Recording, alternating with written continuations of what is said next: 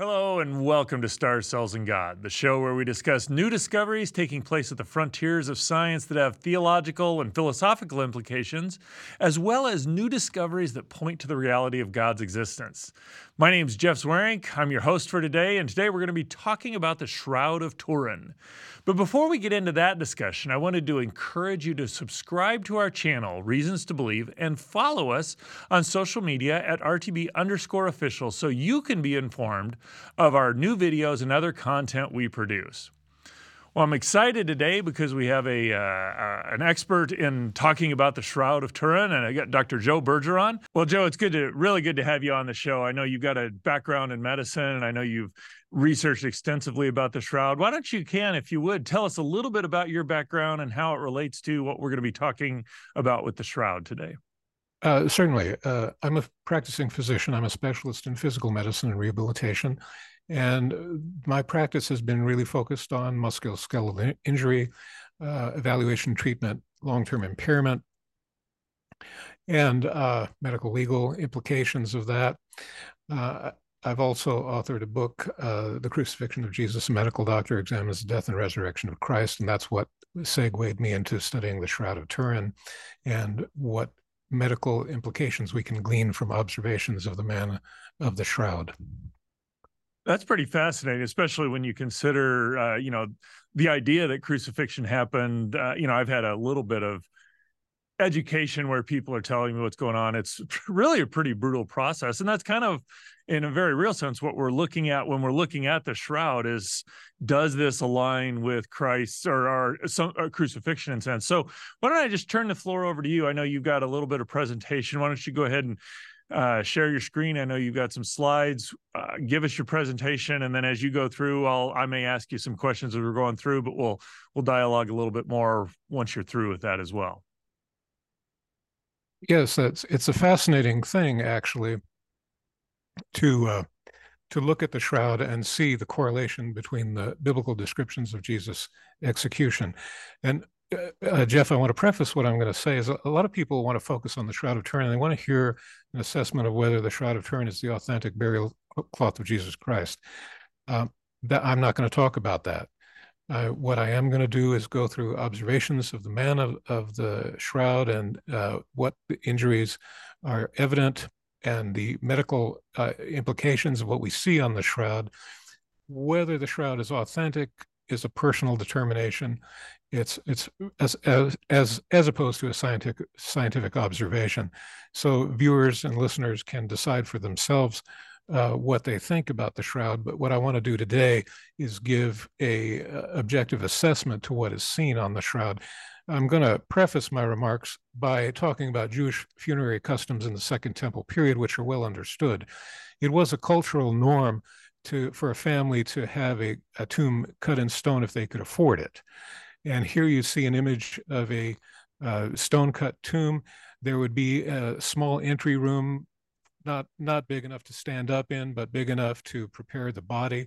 The customary preparation or embalming, if you will, was to wash the body, anoint it with perfumes and spices, wrap it in a burial shroud, and affix it with strips.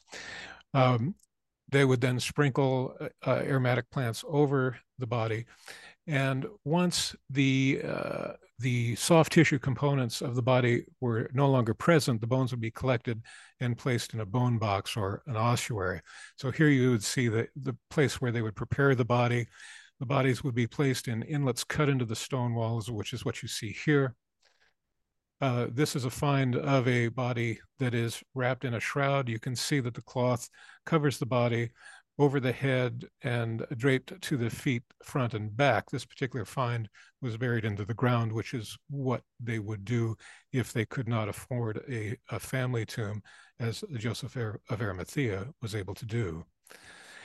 This is a unenhanced snapshot of the Shroud of Turin. Pretty much every image you see is enhanced.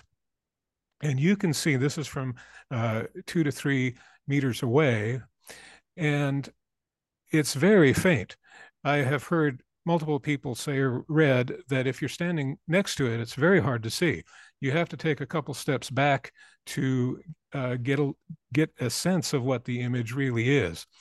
Um, you can see on the sides of the image of the man there are burn marks. The shroud has been in several fires, most notably in 1532. You can see patches there that were attempts to repair the cloth after the fire.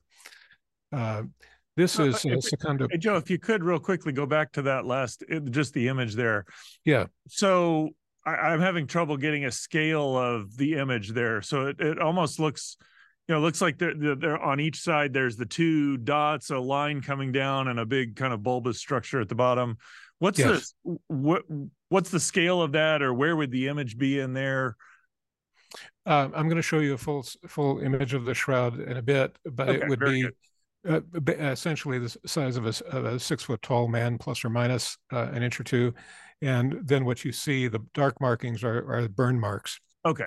which So are the dark important. markings are the burn marks then. Yes. And then you see the triangular things are repairs that were done by the Sisters of the Poor Clares in 1530. Very good. Okay, that's helpful. Thank you. This is Secunda Pio. He was an amateur photographer. And in those days, when they did photography, they would use glass plates with an emulsion that was light sensitive. So what he used inadvertently enhanced bluish shades or hues. And what happened when he took the photograph is that he accidentally or inadvertently enhanced the image. And so people were able to see the shroud in a way that they had never seen it before. Now you can see on the left the photo negative of the shroud face, and it almost looks, like a photo positive of a photograph. Now, please understand, I'm not saying it's a photograph at all, or even anything like a photograph, because it long predates photographic technology, but it has characteristics that are like that. And then on the right, you see the photo positive, which almost looks like a photo negative. So it's a very peculiar finding. And it really, this is when people started paying attention to it more. It became somewhat famous. To examine the man of the shroud, again, the man is about 6 feet tall, 72 inches plus or minus. There is a front back differential where the front is approximately 7 centimeters longer than the back image. That's considered to relate to mild flexion of the trunk and limbs in rigor mortis and draping of the cloth over the body. The neck is flexed. And I've heard people just, in a quandary. Why is the neck? Why don't we see the neck? The answer is obvious, and that is that it's a sign of rigor mortis. Of someone being on the cross, their neck would be hung down, and rigor mortis would have maintained the flexed posture of the neck. Right. Some would argue, well, that's not long enough for rigor mortis to kick in, and I understand that point, and myself as a couch potato, and if I were to fall dead before you all, it would probably take a couple hours for rigor mortis to set in for me. But someone that dies in a high metabolic state and a violent death can go into rigor mortis very quickly, and in essence, almost instantly, or what is debated in pathology literature is called the cadaveric spasm, where there's essentially instantaneous rigor mortis. That's why the neck is flexed. There's excoriations on the forehead, the upper lip and jaw are swollen, the nasal cartilage is separated. That's what in common vernacular we would call that a broken nose. The nose prominence is cartilage, I think but it appears to be separated. There are puncture wounds in the scalp. There's blood flow from the puncture wounds in the scalp, hands, and feet and chest. There are about 100, depending on who counts them, but roughly 100 bidirectional scourge marks that have dumbbell imprints associated with it, and halos that look to be serum of the liquid component of blood that can be seen on ultraviolet light. There's abrasion over the shoulder, which is some consider to be a sign of carrying the patibulum. In the crucifixion in the first century in Jerusalem, the horizontal section of the cross is what the victim would carry.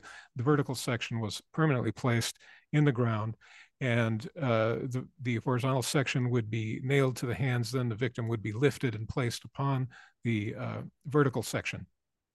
So it's probably different than what we see in most artwork, but that's maybe consistent with that. And then there's a chest wound between the right fifth and sixth intercostal space, which would be consistent with the stab wound that Jesus experienced, described in John chapter 19. And here you see the front and back images of the shroud. Again, this is mildly enhanced. Again, you see the burn marks we talked about. You can see what look like poker holes there, kind of in an L shape. You see that? Those are thought to be from that the shroud would be placed on a table as part of worship, and droppings from incense that burnt the cloth is what those are thought to be from. The arms are placed in front of the pelvis. They would have had to break the rigor mortis at the shoulders to place the arms in front of the body. Right. You can see that the legs are slightly flexed with blood oozing from the feet. The chest wound you can see, and with a trail of blood dripping around to the back as if the body were in a supine or lying on its back position. You see the puncture wounds in the scalp. Now, the puncture wounds in the scalp are a really peculiar finding and something to observe, because it would not have been typical of a crucifixion victim, but it would have been something telltale or consistent with the descriptions of Jesus' execution. Now, crowns were common in Roman culture. The highest honor in the Roman culture would be to receive the crown of grass, or the corona graminea, which would be awarded to a general by the army by unanimous vote if the general had been able to save the army from destruction and lead them on to victory. And what they would do would be harvest plant material from the area that they had conquered and fashion a crown out of it. So it's my opinion, and not mine only, that the crown that they placed on Jesus' head was mocking him as if he had conquered the Romans in their territory. And mocking him as a political insurgent, as the king of the Jews. So you wouldn't see scalp punctures with probably any other crucifixion victim the way we see in the Shroud of Turin. As I said, the victim would carry the horizontal section of the cross on his shoulders back to the crucifixion site. They would walk naked through the town carrying the titellus crucis, which would have the crimes for which they were being executed. Their hands would be nailed, and then the horizontal section would be placed on the vertical section by a mortise and tenon coupling. And we see this area of bruising across the shoulder, which some believe is consistent with carrying the patibulum. So is that across the back section of the person or the front section of the person there? Oh, this is the back. I'm sorry. Back. This is across the shoulder blades. Gotcha. And you see the scourge marks on the Shroud of Turin are consistent with the kind of whip that was used in Jerusalem in Jesus' time. To nail a hand to the cross is a little bit problematic. You see in artwork where most of the time they'll put the nail right through the center. And Dr. Barbet did experiments on hands that had to be amputated, unfortunately, and found out that if you put a nail through the middle of the palm, like we see in artwork, about 100 pounds of extraction force would pull the nail out between the fingers. Right. But if you put the nail through the wrist bones, which would be basically if you bend your ring finger down to the base of the vertical wrist crease in your palm and drove a nail through there, it would go through the wrist bones without fracturing them and create a stable fixation to 240 pounds of extraction force. And when you did this, it would macerate the median nerve that goes through the wrist. That's the nerve that can be injured with carpal tunnel syndrome. And this is an X-ray from Dr. Barbet, who did this on a dozen amputated hands and found a was consistent each time. Mm-hmm. Um, Now, here's an image of the hand, and people have been perplexed, or they have debates about why don't we see the thumb, and try to figure out why we're not seeing the thumb. The answer is really quite obvious in my view. Um, People have said, well, if you macerate the nerve, you'll cramp the hand, and that's why we don't see the thumb. Well, that of course is true, but once the muscles that control the thumb lose their nerve supply, the thumb will go flaccid. And what you see, even some artwork, you'll see the hand in this position. And this is the position of a hand without the median nerve, where, so that's not the explanation. But I think the explanation is obvious. If you drove a nail through here, as what is demonstrated in Dr. Barbet's examples, that it will tether the thumb, the muscles that, the thumb is very complex. It laterally abducts, palmary abducts, and it rotates across the hand, the adducts. And if you put a nail through there and you tether those muscles, it's going to draw the thumb in. And the thumb will then be fixed in rigor mortis fairly rapidly. And I think that's an obvious explanation of why we don't see the thumbs. So in essence, the thumb would basically be drawn up into the palm of the hand or something like that, and just yes, not visible on the surface at all. yes, Okay. I think that easily explains why we don't see the thumbs, because people have been in a quandary about why. I think it's fairly obvious or straightforward. Here you see the blood stain in the hand, and Dr. Barbet thought, oh, look, it's bifurcating, and that must mean that Jesus was changing a position on the cross in order to breathe, and he believed that Jesus died by suffocation. And that's a little bit complex talk. I'll just say that's really not supportable.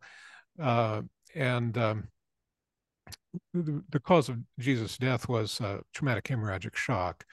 But what I want you to see here, and what Dr. Zugby pointed out, is that this blood stain is not consistent with being driven through the hand of a person that was alive, because there would be a much more copious discharge of blood from something like that. This blood stain is consistent with residual bleeding after the body had been wrapped in the shroud, wrapped in the cloth. And so it's not, it doesn't support Dr. Barbet's hypothesis, but really what it is, it's a demonstration of blood oozing from wounds in somebody that died a traumatic death, which can be seen. You also see by the blood stain kind of a halo around the blood. If you can see that, that's evidence of separation of the serum components from the cellular components of blood. So this is showing largely, or that where the location of the puncture wound is down in that wrist area rather than up in the palm of the hand. And also, if I get what you're saying, it's that this wound happened, or the wound happened quite a while ago, so there isn't copious amounts of blood coming out. Well, it's really difficult to say that this is evidence of bleeding from a living person. The vascular system, if it were pressurized by a beating heart, would have a larger discharge of blood. Gotcha. What this is indicative of, as Dr. Zugby pointed out, that it's a low pressure system, that it's consistent with oozing from a wound after the body had died. Gotcha. After the individual had died. There might have been a bunch of blood at one point in time, but whenever the shroud, or whenever this piece of cloth was put on, there just wasn't a lot coming out at that point in time. Yes, it's very clear that the body was washed. That's part of the Jewish funerary customs I said a minute ago. And what you don't see on the shroud is blood all over the place. Right. You can see some serum residue, I said, on ultraviolet light, but you don't see blood except where the puncture wounds are, which is consistent with blood oozing or residual blood bleeding after the body had died, which can be seen in a traumatic death. And as I proposed in my book, a traumatic trauma-induced coagulopathy, where the blood can lose its capacity to clot. Right. So that's not an unusual finding per se, but it's clear that the body was washed, and that this is bleeding from wounds after the body had been taken down, washed, and placed in the shroud. After that, these blood stains appeared or came about. Very good. Um, you can see, in John, I think chapter 19, he says he's redundant. He says, I saw a spear go in, I saw water, and I saw blood come out. And the explanation for that is that fluid around the chest, in the chest wall, would be clear, what's called a pleural effusion, unless there were penetrating trauma. So to impale the chest, one would first encounter fluid around the lungs, which would be clear. Once the heart was ruptured, it would mix with that fluid and have the appearance of blood. So you'd have the appearance of water and blood, which Origen thought was a miraculous sign, but really it's well understood medically. Um, Now, and I would say, just as a point, um, crucifixion victims were generally left on the cross to be eaten by scavenging animals. There are very few remains that have been found, and there are about three that I think are credible, and we'll probably find more as time goes on. But they were, over the hundreds of thousands that probably were crucified over centuries of time, we're just not finding a lot of remains as you might think you would. And that's why we don't. But they were going to release Jesus' body. Now, you understand, Roman military discipline was austere, and if they allowed a convicted felon to escape crucifixion, the crucifixion team was going to die themselves. So this was not a coup de grace. This was an effort to assure that there was no possible way that Jesus could be alive once they released the body, because that would mean their own deaths if that were to happen. So that's why they did this. And then, as I said, you can see the puncture wound in the chest with oozing from there that wraps around to the back. So is that what you're seeing kind of on the left image there to the left side? Yes. Okay. And it's inverted because it's photonegative. Right. It didn't include that.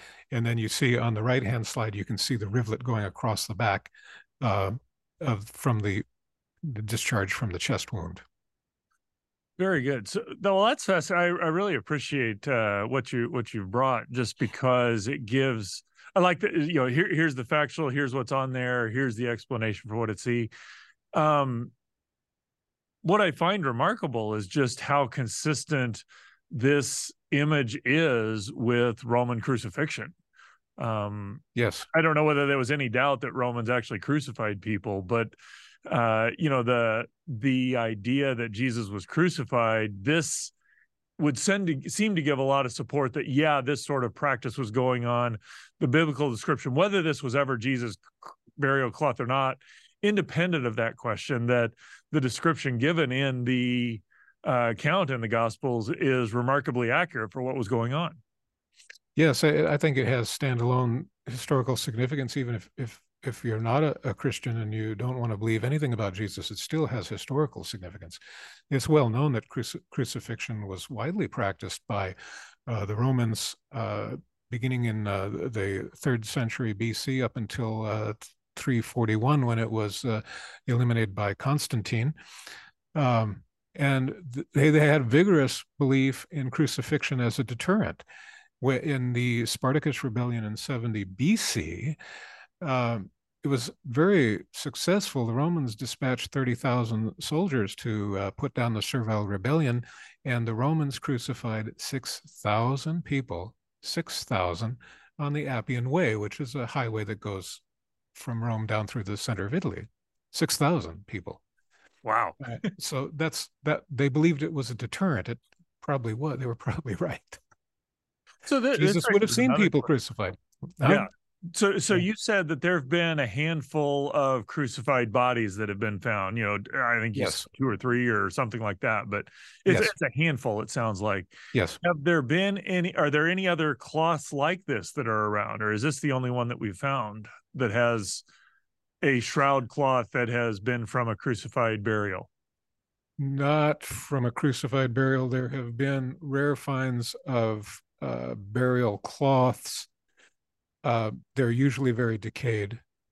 They're unlike the Shroud of Turin. I mean, what is there any, I'm not going into the chemical analysis or dating or anything. Is there anything that gives an indication of why this one has been so long lived? Was it just found earlier and preserved well, or what? Do you know? Linen is a very stable fabric. If it's kept properly, it will last essentially forever. So if someone had felt the cloth was significant, grabbed it and kept it, it would be, reasonable to think that it would survive to modern times. There are other cloth, Egyptian linen, and it's found with mummies, linen found with the Dead Sea Scrolls that are of equal age. Okay, so in some sense, it's not that unusual to find a cloth that may be thousands of years old, Oh, assuming no, it's been not at fairly all. well taken care of, which If you take care of it, it would last indefinitely. so what are your in your assessment, or I mean, people who would say, look at this and say, okay, here's clearly a cloth of someone who was crucified. It lines up remarkably well with that. It's got Yes, wounds in it's the wrists, it's got the wounds in the side, it's got the maybe even a crown of thorns. It just seems very consistent with that. To someone who wants to say, yeah, this is Christ's burial cloth, or even just what do we do? How would you walk away? What's the takeaway for the person who wants to say, hey, I think this points to the truth of Christianity? What would you say, or how would you use this to point to the truth of Christianity? well, as I said at the beginning, there are people that uh, I mean, there are people that believe it's the authentic burial cloth of Christ, and there are people that believe it's absolutely not that, and they get really emotional about it, you know. And the bigger point, I think, is that, well, first you asked how do you assess authenticity? I mean, so that's a subjective determination. It's apart from observational studies, which is what I want to stick to, and leave it to the individual to decide. It becomes a matter of faith, I think, or subjective determination at that point for the individual, because the observations are the observations.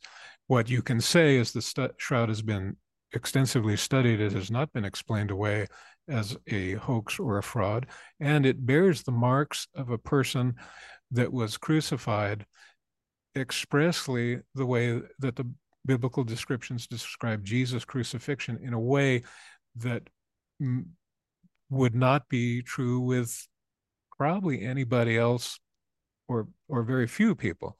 As I said, it would be unusual for the remains to be released for burial anyway, but Mhm. it's happened.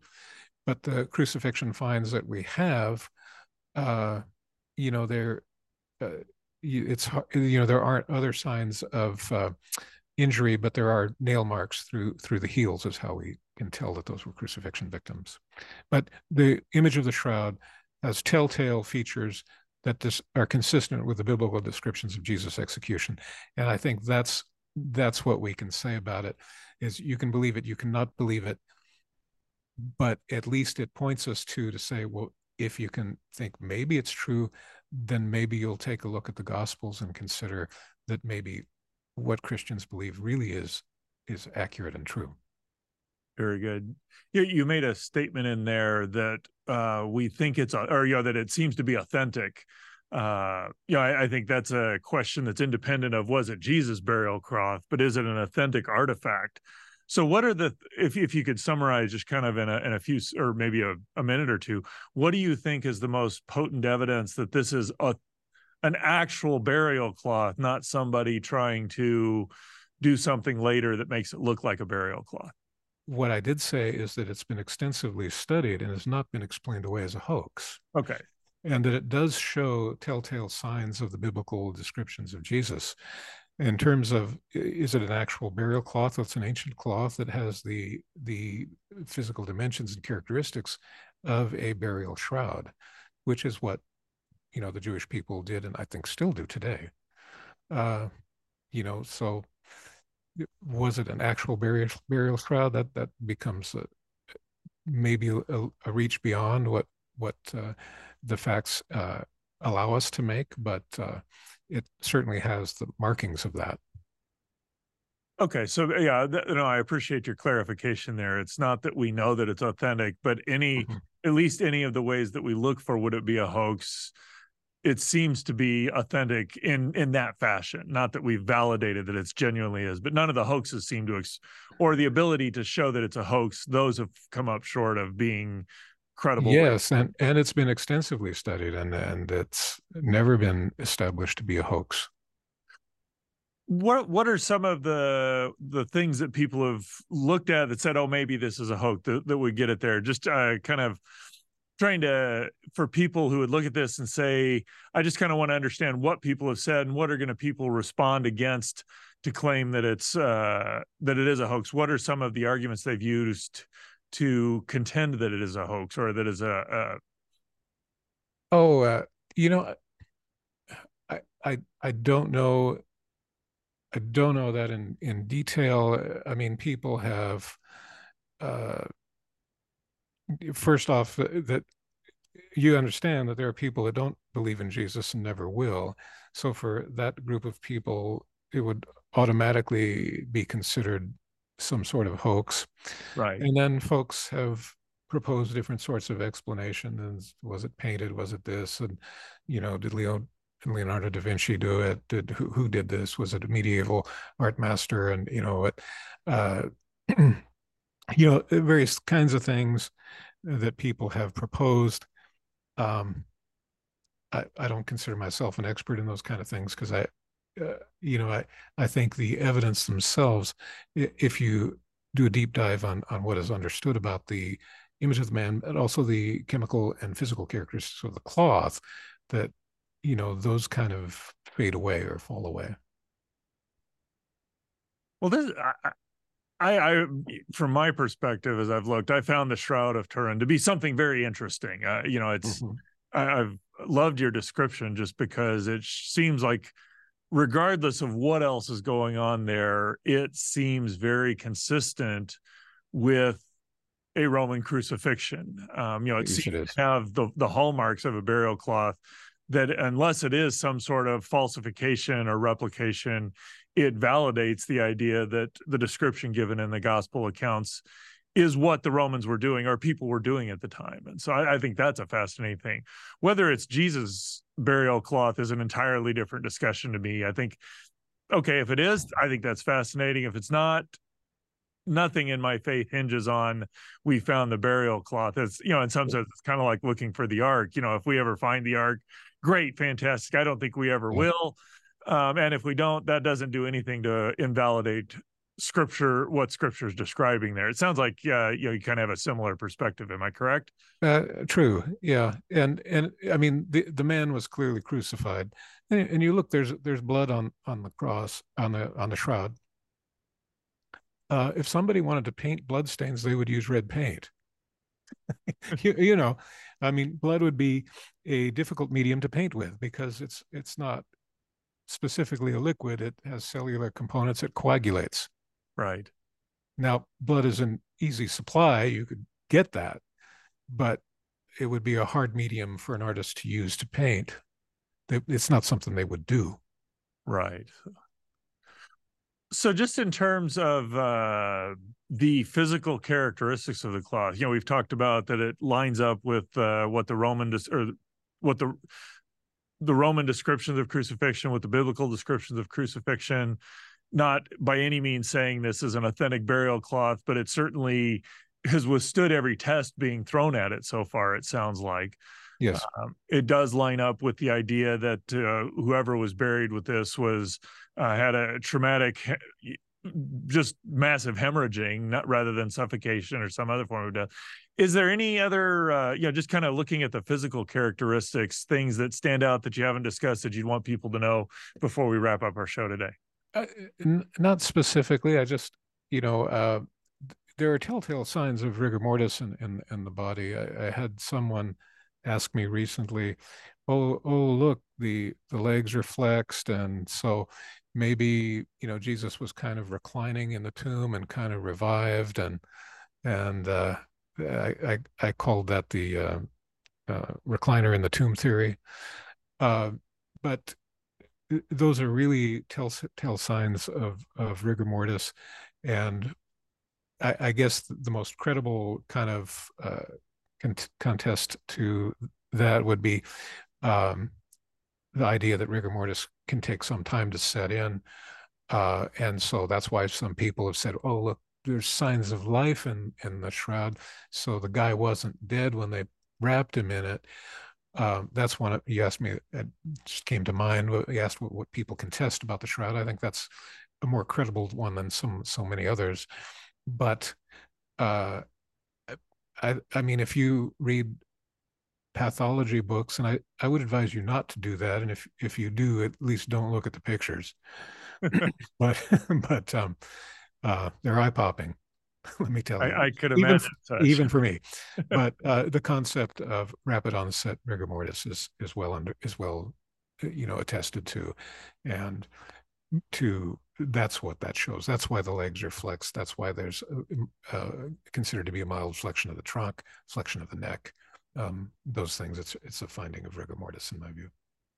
Well, thanks, Joe. I really appreciate your comments today. I think I'd love to have another show where we look at maybe some of the dating and the chemical analysis of what's going on with the shroud. But just the description of what's going on physically is just fascinating. And I love the discussion of the rigor mortis, and just learned some interesting medical stuff that was going on there. And I really hope the audience, you here, have enjoyed the show as well.